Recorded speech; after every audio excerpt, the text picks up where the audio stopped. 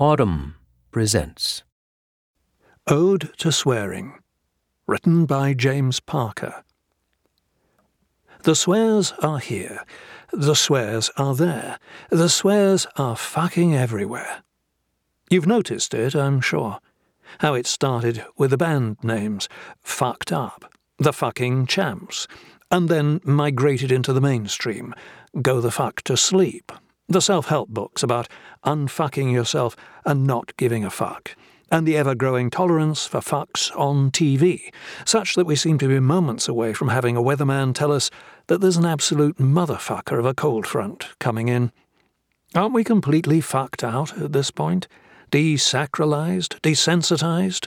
Fucking numb? Not quite. Or not yet. Because there's cultural swearing, which is merely late-stage capitalism at work, an arousal probe, prodding us in our jaded consumer receptors, blah, blah, blah. And then there's the swearing that happens between people, between drinkers, between soccer players, between shoppers in Best Buy on Black Friday, and drivers on the Massachusetts Turnpike.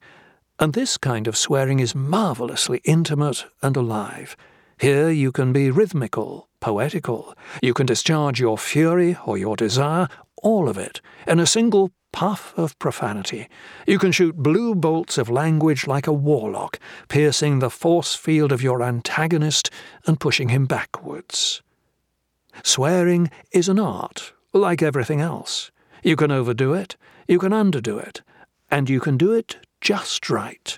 You can swear at your grandmother and experience as if for the first time the unholy power of the old words.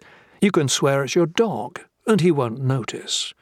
Once, on a beach in California, with electronic beats pinging and bass belching in the air around us, a dreadlocked stranger placed his hands upon my shoulders, gazed deep, deep, deep into my eyes and said, Northern Irish accent, "I don't know who you are, but I fucking love ya."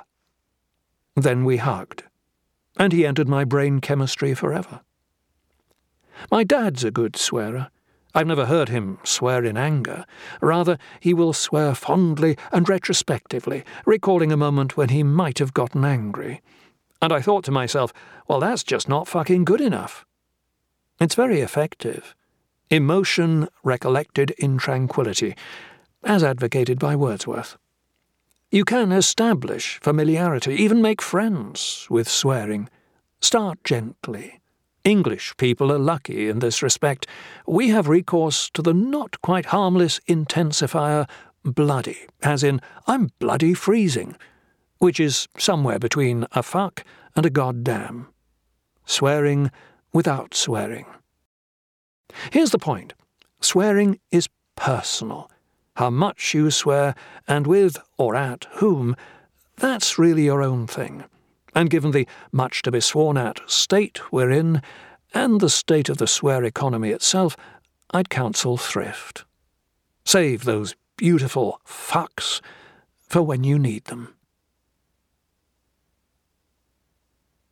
If you enjoyed this production, find the best long-form articles read aloud in the Audm app. Available now for iPhone and Android.